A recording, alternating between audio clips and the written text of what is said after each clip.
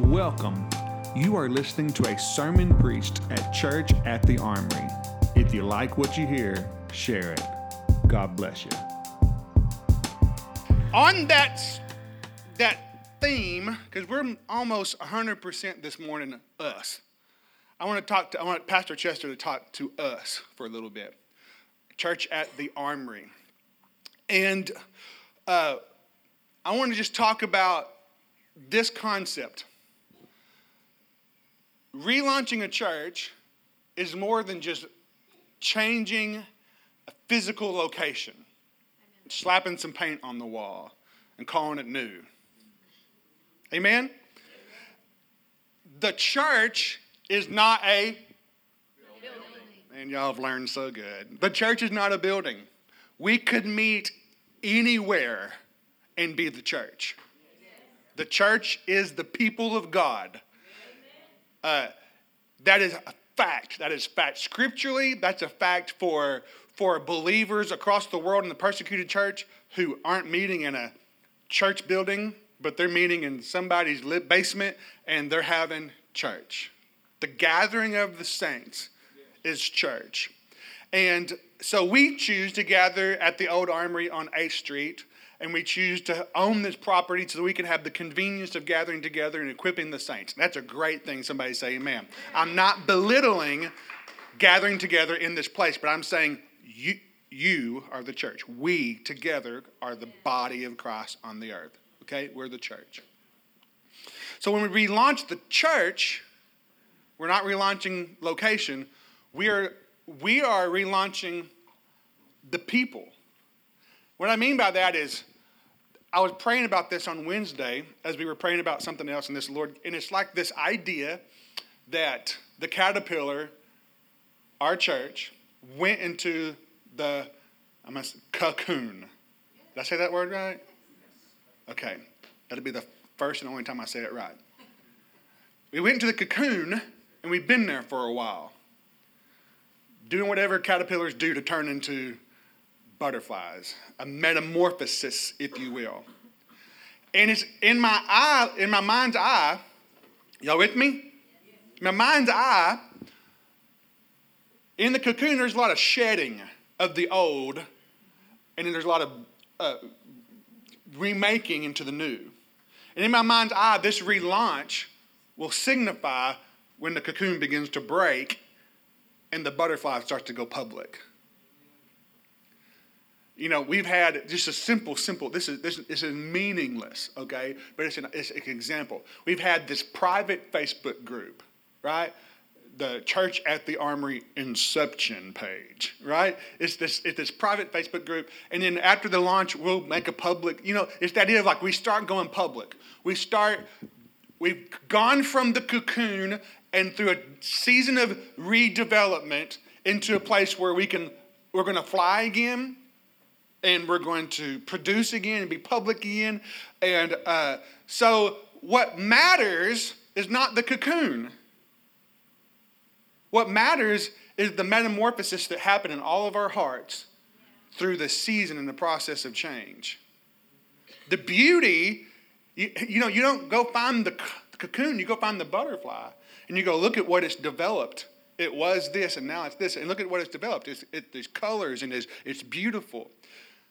So what I'm trying to say is, Dr. Gladstone, he in his book, Time to Build. In his book, Time to Build, he's got this section on a Jesus movement, a Jesus revolution, a Jesus movement. And what it is not about the movement, it's not about the church, it's not about the organization, it's about the character of every individual. So he got these 7 characteristics of the Jesus people, and it's all like our heart posture. What I'm trying to say is that if we relaunch, the world doesn't go, wow, an Old Armory?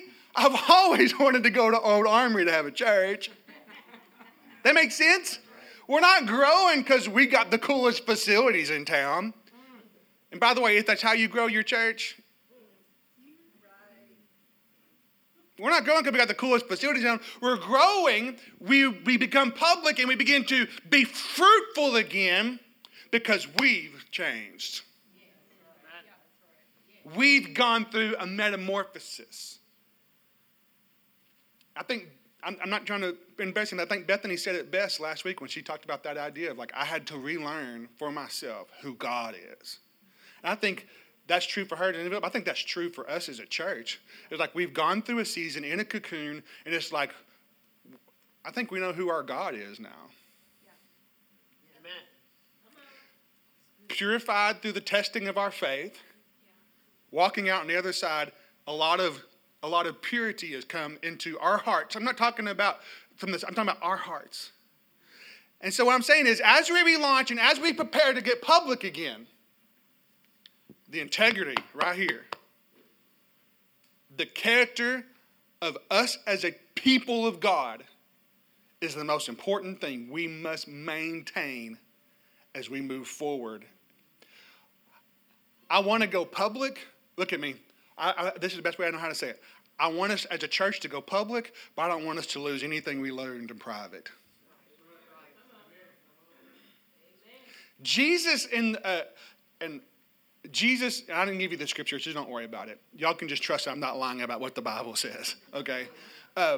Matthew chapter 5, I believe, Jesus says you're the light of the world. You're a city on a hill. Very public display, right? Very public display of the people of God. You're the salt of the earth, right? If you lose your saltiness, it's worth nothing. You can trample it underfoot. It's not a big deal. You're the light of the world. Nobody puts a light on under a basket. This little light of mine. No, that's okay. Y'all quit. Okay, so the idea is like we're preparing to shine forth again. But the only way we shine is if there's this genuine fire. And it's not a bad thing to shine forth the glory of God. Shine in such a way that men will see your good works and glorify God. That we would come out of the cocoon, go public, and shine in such a way that people go, only God could do that. And it's not going to be flashing lights, and it's not going to be painted walls, and it's not going to be the old armory. It's going to be those people are doing the work of God.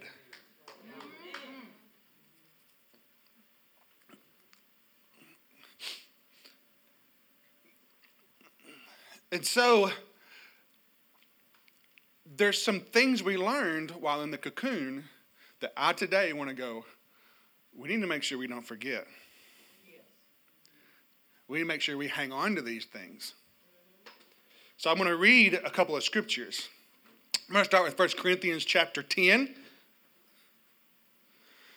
I feel like what I'm saying is I don't feel like we lack for these things, but I feel like we better be mindful not to lose these things.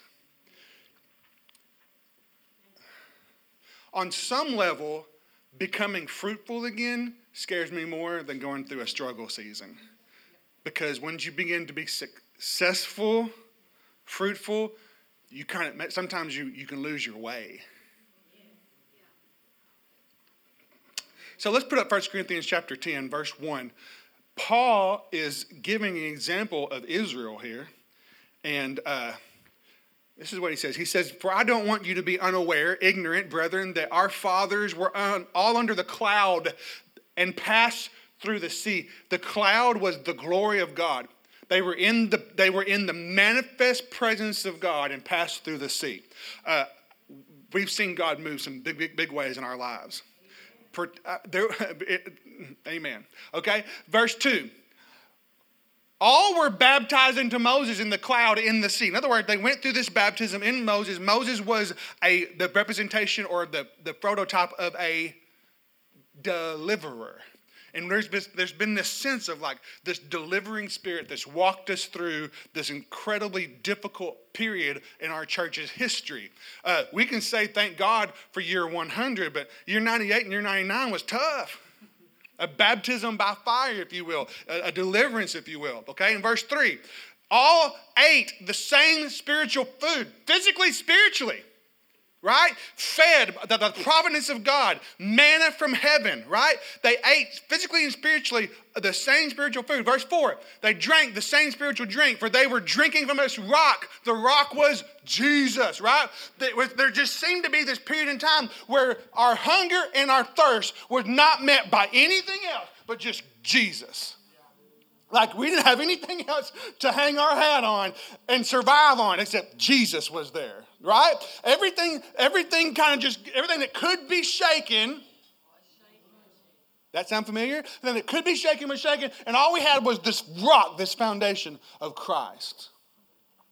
Why would moving forward in a time of fruitfulness, why would we ever leave the rock? That's the point today, essentially. Verse 5. Nevertheless, with most of them, God was not. Let's say not well pleased. For they were laid low in the wilderness. The Chester version would say they died in the wilderness, right? Verse 6. These things happen as examples. Everybody say examples. In other words, we're taking what happened to Israel, people in the literal glory of God, through the literal deliverance, through literal crossings of sea, through literal food from heaven, and literal drink from a rock named Christ. And they died in the wilderness because of disobedience, right? What was the disobedience? He's going to tell us. Here we go. These things happened, that we would not crave evil things. Everybody say crave evil things. Now, if I said, raise your hand if you crave evil things, one or two people would raise their hand. No, probably not anybody in here would be like, I crave evil things. If I said, come back in a week after praying and fasting about whether you crave evil things, most everybody in the room would come back and raise their hand. Because there's this craving of the flesh that we continue to feed. All of us. Amen? On some level. Verse 7. Don't be idolaters, as some of them were. Now, what's Paul's definition taken from the Old Testament of an idolater? Everybody look right here. People sat down to eat and drink and stood up to play. Idolatry was self-indulgence. It's on. We all think of idolatry as there was some shrine, they had a golden calf. The idolatry that Paul points out, look at me right here. Idolatry that Paul points out was the idea that after their deliverance, after the miracle of God, after this great time of bringing through to testing of their faith, they turned then to self-indulgence. It's this idea of, well, I've won the battle, so now I'm just going to feast like it's 1999. That makes sense? And there's a tendency within all of our hearts that when we get through with the war, to relax. And what we don't need to do in relaunch season is relax. What we need to do in relaunch season is crucify the flesh, turn our nose to heaven, and go after the God and go after his kingdom and go after the gospel going forth. Somebody say amen. Okay? So idolatry is sitting down, eating and drinking, and standing up to play. In other words, I taught on this a few weeks ago. There's no sobriety of the spirit. Everything's fun and games. There's no seriousness of the faith. There's no crying in the house of God. There's no intercession in hurting the ears of the saints because it's all party time. Look, woo, we got delivered from Egypt. Woo, party time, right? And God said that turned into idolatry. All I want to do at this point is just live my life and do my thing. That's not the church. The church's job is to lay down their life. Amen.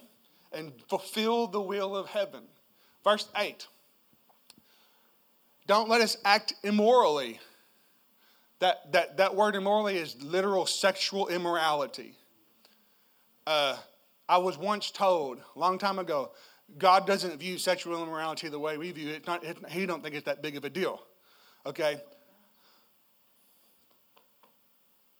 23,000 fell in one day. And we're supposed to say God doesn't think it's a big deal about sexual immorality.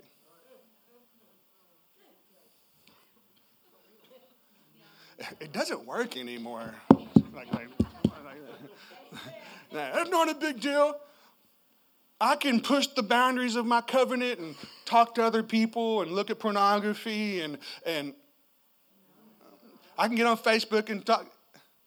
See what I'm saying? I don't have to wait till marriage, all that kind of stuff. All the old school stuff that's legalistic. God doesn't care about that stuff. 23,000 in one day. Well, he's different now. He's New Testament. Yeah, because in the New Testament, you could think about it, but you couldn't do it. Excuse me, in the Old Testament, you could think about it, but you couldn't do it. In the New Testament, if you thought about it, it's like doing it. So he made it a lot easier. Verse 9. Let us not test the Lord, as some of them did. The testing of the Lord, the only time the Bible says that God says test me is when it was to giving. That's the only time the Bible says test me. He said, you go have permission in this one instance to try to outgive me, and we'll see who wins. Well, that went over real well. I'm trying, Danny. I'm trying. All right, okay. That's the only time. Otherwise, it's like, don't test me. One lesson we learned, big time. God says, I'm God, and you're not. Don't test that. Amen? They were destroyed by serpents when they test the Lord. Verse 10. About the lighting situation and the paint on the wall. Thou shalt not grumble, as some of them did. And I thought it would be more laughing, but I think I hit too close to home. Okay, let's try that again. Anything else? It's okay. I'm a funny person. Now, the Bible says don't grumble. It is real easy when you go through a season of struggle to come out a grumbler. Because it's just become kind of like your native tongue. And look, there's lots of things I can change. Like I can go on a crash diet. I can do all this. One of the hardest things in the world, according to James, is to taming the tongue. Is to change how I talk. Is to remove grumbling, whiny, negative speech off of my heart and speak from a place of faith and spirit. So don't grumble. Some of them did. They were destroyed by the destroyer. Verse 11. These things happened to them as an example. Second time he makes the point to say, this is an example. I need you to follow. I need you to look at this example and don't be like this. When God brings you through a season of deliverance, you need to go, just because you got through doesn't mean you're over, right?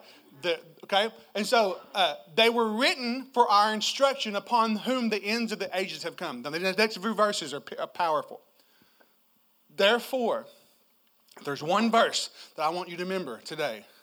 Therefore, let him who thinks he can stand. Therefore, let him who thinks he stands take heed that he does not fall.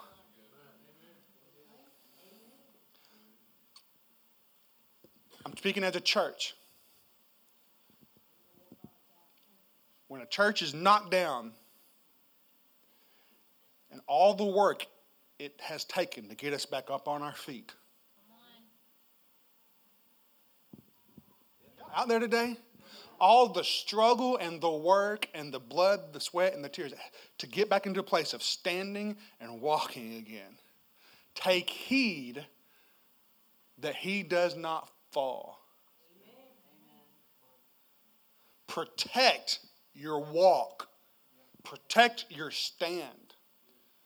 Don't treat it flippantly, drink, eat, and party, but walk in a manner that is worthy of the high calling of Christ Jesus.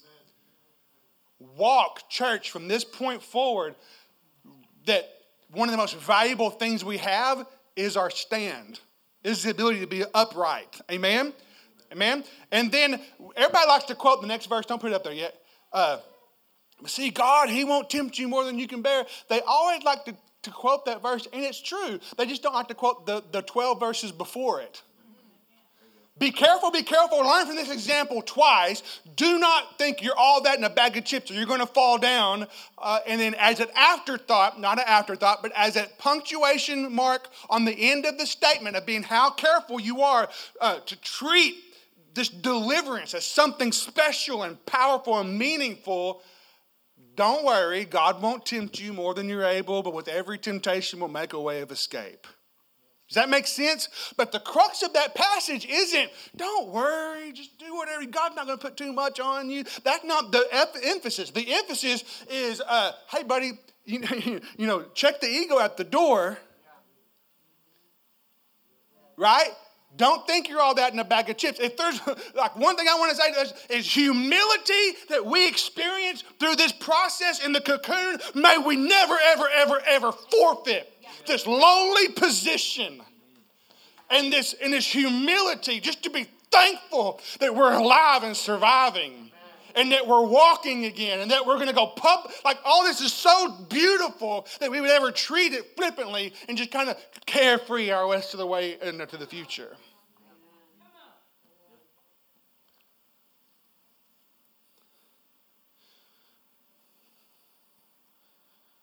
Take heed.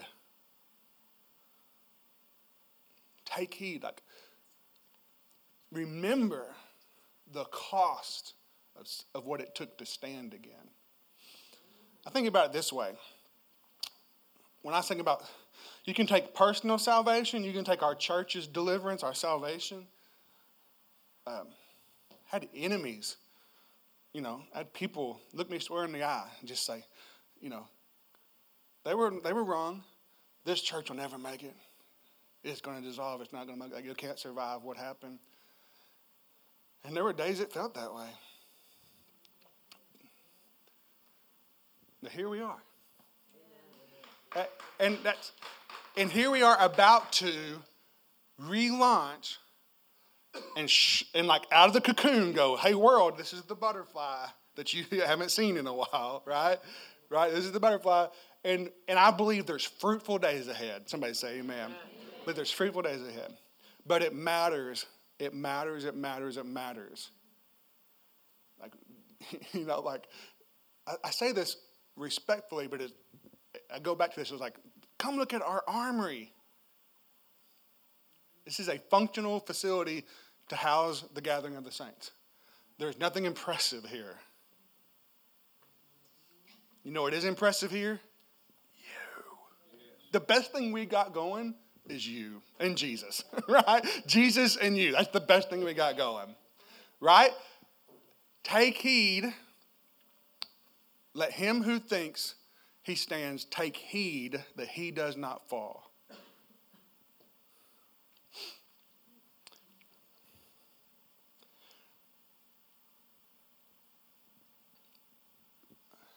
Jim, throw up Mark 14. Very, very interesting story here. Jesus sits down with the 12, and they're fixing to have Passover. But Jesus kind of drops a bomb on them for the last time. They're having Passover for the last time, and Jesus drops this bomb. This is what he says in verse 18. As they sat and ate, Jesus said, verily I say to you, one of you who eat with me is going to betray me. Don't go to the next verse yet. One of you is going to betray me. This is what modern Christianity looks like.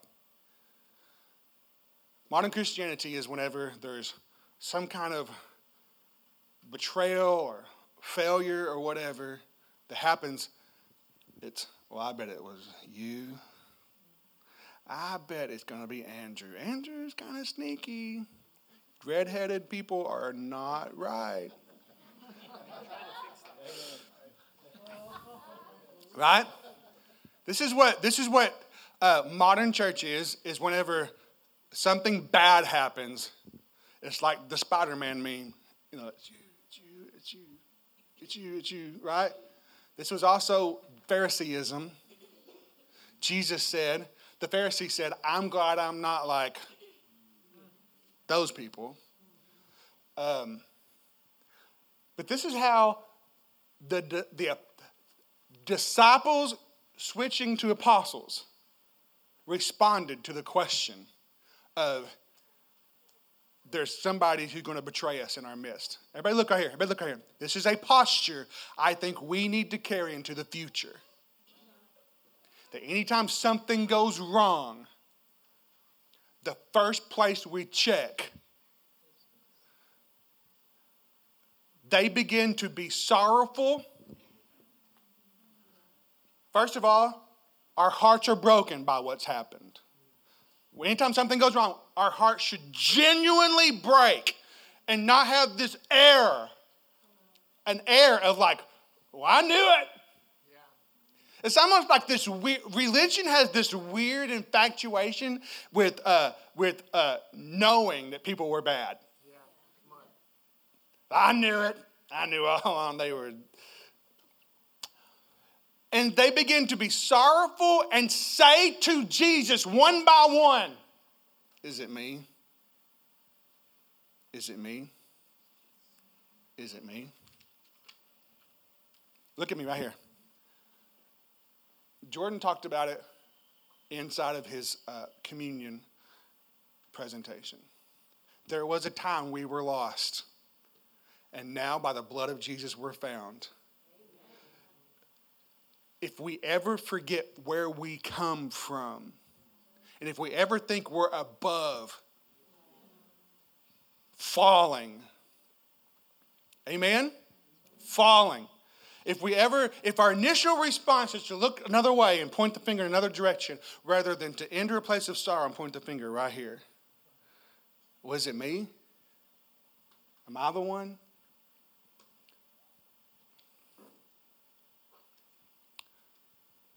We can be fruitful and pleasing to God if we stay humble and we stay low. Y'all out there? Humble and low. Is it? Everybody say, is it me? That's the title of my message today. Is it me? One time I was 16 and I got a speeding ticket. My dad had told me, he said, if you ever get a ticket, it will be bad when you get home. And he was not lying. He didn't whoop me, but he worked me like a dog for days. And sure enough, I got a speeding ticket, 16 years old, and I was in a Trans Am, and my brother was in a Camaro, and we decided to see who could get across the mile bridge first. And I got pulled over. My grandpa happened to be a county judge at the time in a different county, and he wrote a letter to the judge overseeing my case to, at least let me take defensive driving and it wouldn't go on my record, right? And I remember having a court date. See, now if you get a ticket, you don't have a court date. You have a court date, but nobody goes to the court date. They just go online, pay their ticket, and you ain't got to face a judge. I was 16 years old and had to walk and I had to go to court. And I walk in there, Washington County, and I sit in this courtroom. I'm looking all around, and I go to myself. This story came to me this morning driving to church as a state trooper was sitting over there, and I'll drop out, and I went, woo, and then I remembered this story. Anyway, I thought to myself, look at me. This is my thought. In that court day, 16-year-old, I ain't like all these people. I mean, these people look bad. Pretty sure that dude murdered somebody. Right? Like, I'm looking around that courtroom. I've got my Doc Martens on. I got my polo shirt on. Like I said, polo on it. Preppy little kid. And I'm sitting there like, I ain't like these people. But why was I there? I was there because I did the crime. And there's this sense of we need to live in the balance of two positions, but a healthy balance of two positions. Not one all and not the other all. One all is, I am a saint. Total silence. I am a saint. I am no longer a sinner. I am a saint, having been saved by grace. My identity in Christ is son, daughter, right? I am a saint. At the same time, I was a sinner. And some of y'all forgot.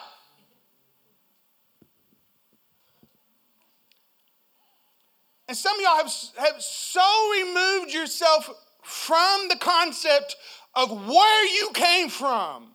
I'm talking about it as an individual. I'm talking about it as a church. So removed yourself from where you came from, you start to walk with this little bit of air in your step. And you're above some things now. Y'all out there?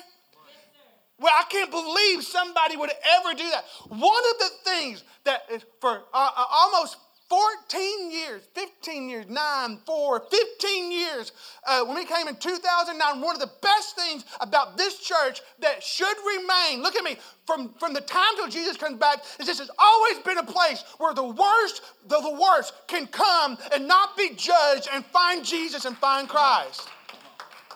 But they don't feel judged because we made a nice spot for them and give them coffee. They don't feel judged because we, in our hearts, know we're not much different. Man, you can sniff religion out a mile away. And you can try to make it as appealing for a lost person, but what they feel when they come into the room is this person doesn't think he's better than me. I'm not talking about doing away with standards. Matter of fact, I'm talking about treating what we have gained through this difficult time as a very precious thing. It's like this. If the gospel, if deliverance, if salvation, if the virgin birth, the sinless life, the ministry of Jesus, the death, the burial, the resurrection, and the ascension of Jesus is the crowning achievement of Jesus Christ, the thing that he will throw down before the Father one day and present as an offering. Us who have been saved by that grace of his life lived, the gospel of Jesus Christ. If salvation as an individual, as a church, as a city, as a nation, whatever, as salvation is the crowning achievement of the gospel. And Jesus, it says, I want you to hold this bowling ball. And we have the bowling ball, and like we're handing on the bowling ball. Now we might treat it special because it's Jesus' bowling ball, right? And like literally, he can cause hurricanes with his bowling ball, right? So it's like it's a joke. Anyway, the point is like it's a bowling ball. But if he hands us the crown, if he hands us the salvation crown, and says, hang on to this for a second. I'm getting ready to cast it at God's feet, but hang on for a second. And you would put white gloves on. You would hold it gingerly. You wouldn't let anybody come too close. Hang on, stay back for that. I'm holding this thing. Because I'm going to give it back to the king one day. And it's this idea that we must walk into our future holding our salvation, our deliverance with such, what's the word? Sobriety, dignity, honor,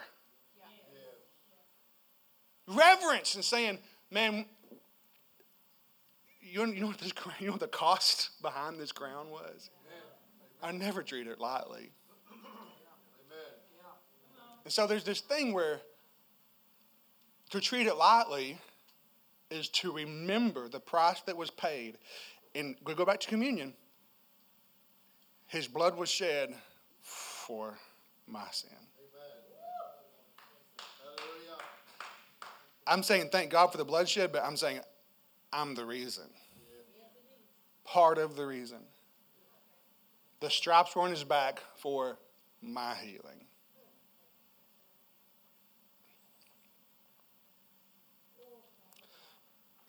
It's also like this. It's like there can be no pride. There can be no self-righteousness in our hearts moving forward. Last night, Missy, we came home from Chad and I came home yesterday afternoon, and Missy was cleaning the house. And so what you do is you just leave her alone so she won't stop, right? And so it's a joke. It's a funny joke. Well, she found behind the TV, which is setting on like the fireplace, not the mantle, but on the fireplace. We just had it there in the corner for a long time. And she found behind the TV a mount, right? A mount that goes up on the wall. I'd bought like a year and a half ago and still haven't put it up because I'm really good at starting projects. I'm not so good at finishing them. Anybody know how that goes? Okay. Some of y'all hate that. Some of y'all are like, I got you, bro. Right? And so went to Home Depot, grabbed, had to move power up the wall, all this kind of stuff. And Chad was my helper. Okay? And so Chad's my helper, and he's like, hand me a screwdriver. I'm like, hand me a screwdriver, hand me the pliers. He's handing me stuff and lift this up. Like he's doing these very small, menial tasks that are help, but they aren't the reason the TV's floating in the sky. So everything's done. It's about 9:30 at night, which was really 8:30 at night, okay? But it's about 9:30 at night, and I'm sitting there watching the end of a football game, and Chad comes walking into the room, and he's got FaceTiming, it was Ethan, his cousin, and he's like, look, Chad, I hung the TV. And he's like, he's gone underneath the TV, look, we made power up there, and I made a TV in the sky, and I'm listening to him, and I'm like, dude, you handed me the screwdriver. He helped. I'm making an emphasis for point, right? He was more help. Everybody say, good job, Chad, right? Okay, right, good job, yeah. Anyway, look at me. This is my point. I feel like God hung our TV, and for us to go, look what we did.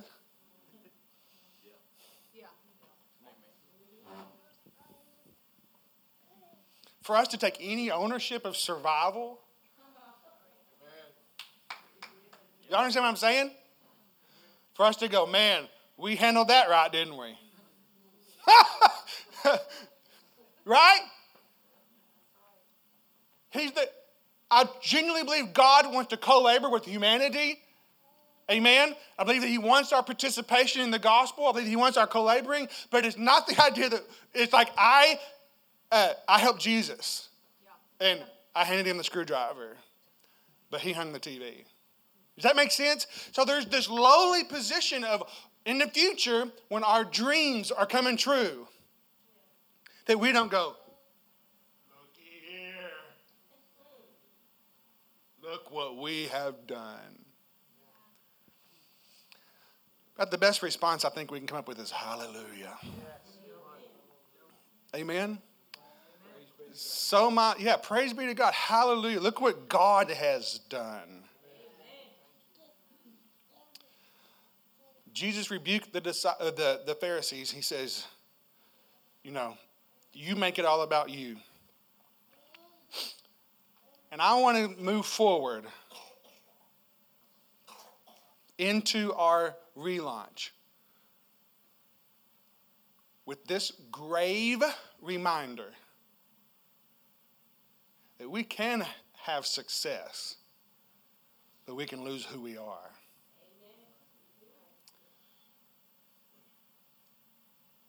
Amen? We can fill the building, but that doesn't mean we are the beautiful butterfly that He processed in the cocoon.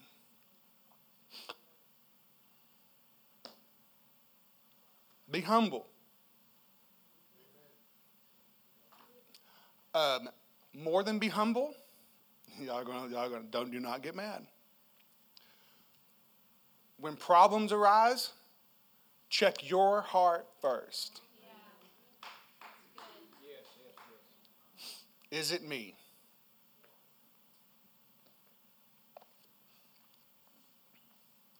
Learn the lesson from the children of Israel.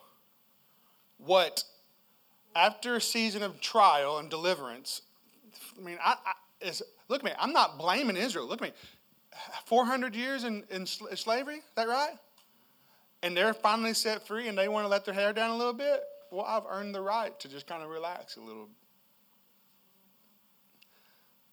Who can blame them, right? But what happens when we let our hair down, we let our guard down, when we stop leaning on Christ?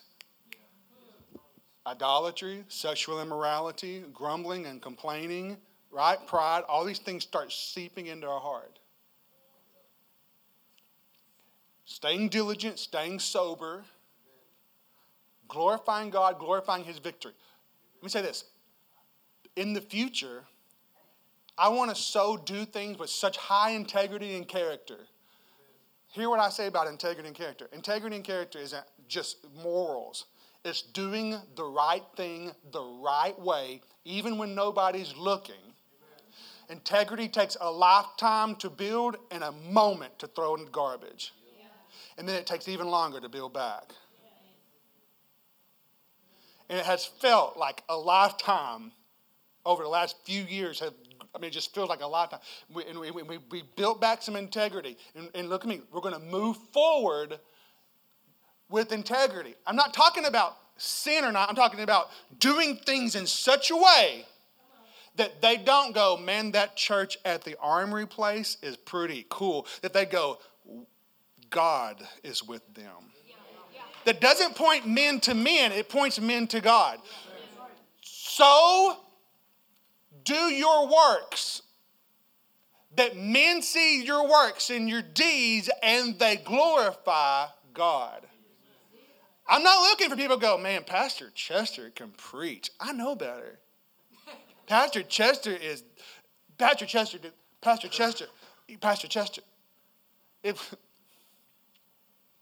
If my name's in their mouth, then his name is not.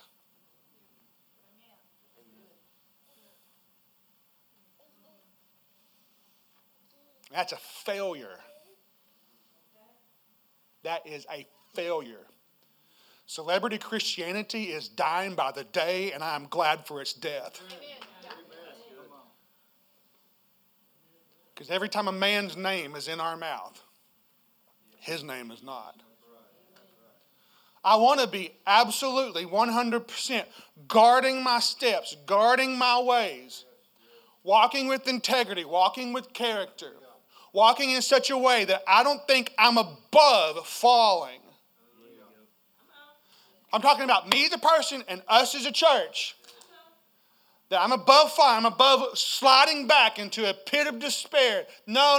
We are. And I'm not saying I don't have faith and trust to God's ability to keep us. The only reason we're here because His ability to keep us. Amen. But I am saying I want to walk in such a way where I don't treat things lightly and flippantly. I'm not drinking, eating, and partying all the time. I'm soberly walking out into our future. Amen. And I know it's a popular thing to say amongst this generation of Christians, and I've said it before to my shame, and I wish I never would have said it, but there is this idea that floats around Christianity that we're not supposed to be sin conscious. It's not in the Bible. Matter of fact, John said, I write these things so that you might not sin. I'm going to give you an idea of what sin looks like. I need you to think about it and not do it. Don't be sin conscious only. Don't be sin conscious only, but you need to walk in such a way. I need to remember Israel and be conscious of the sins they made and not do those things. I wish every person would buy the book called Tale of Three Kings. In that book, it talks about King David, King Saul, and Absalom. David was the man after God's own heart. King Saul was anointed king and fell. Anointed by God and fell. Absalom was the rightful heir to the throne and tried to steal the throne and destroy King David. And David wouldn't touch him. Why? Because who's good, who's evil? Our hearts are so deceitful and wicked sometimes it's hard to tell. God knows, but He's not always telling. Where are the prophets? Where are the people with discernment to know about the Mike Bickles of the world? God knows, but He's not always talking. And there's another reason why we're pointing at man and going, why didn't you know? Because we're always looking for a reason where man's at fault. That makes sense? Well, you prophet should have known. I literally see people mad at IHOP right now going, well, the prophet should have known. Like, yeah, your fault, dude. Here's what I'm saying. It's not. We can do this all day long, or we can go, is it me? What's in here? And if God takes His lamp and shines it in my heart, and it's actually pure, that I need to hold that thing as the most precious thing there is and walk in such a way that I'd never jeopardize its beauty. Nobody in this room would take a 16-year-old virgin and tell her to treat it like it was worthless. Amen? And there is this purity. Thank you, Jesus. there seems to be this purity on our hearts in this moment that we should walk forward and protect. Not just from sin, but to make sure that we do all things God's way and the right way. Does that make sense? In such a way that men would see what we do and go, God,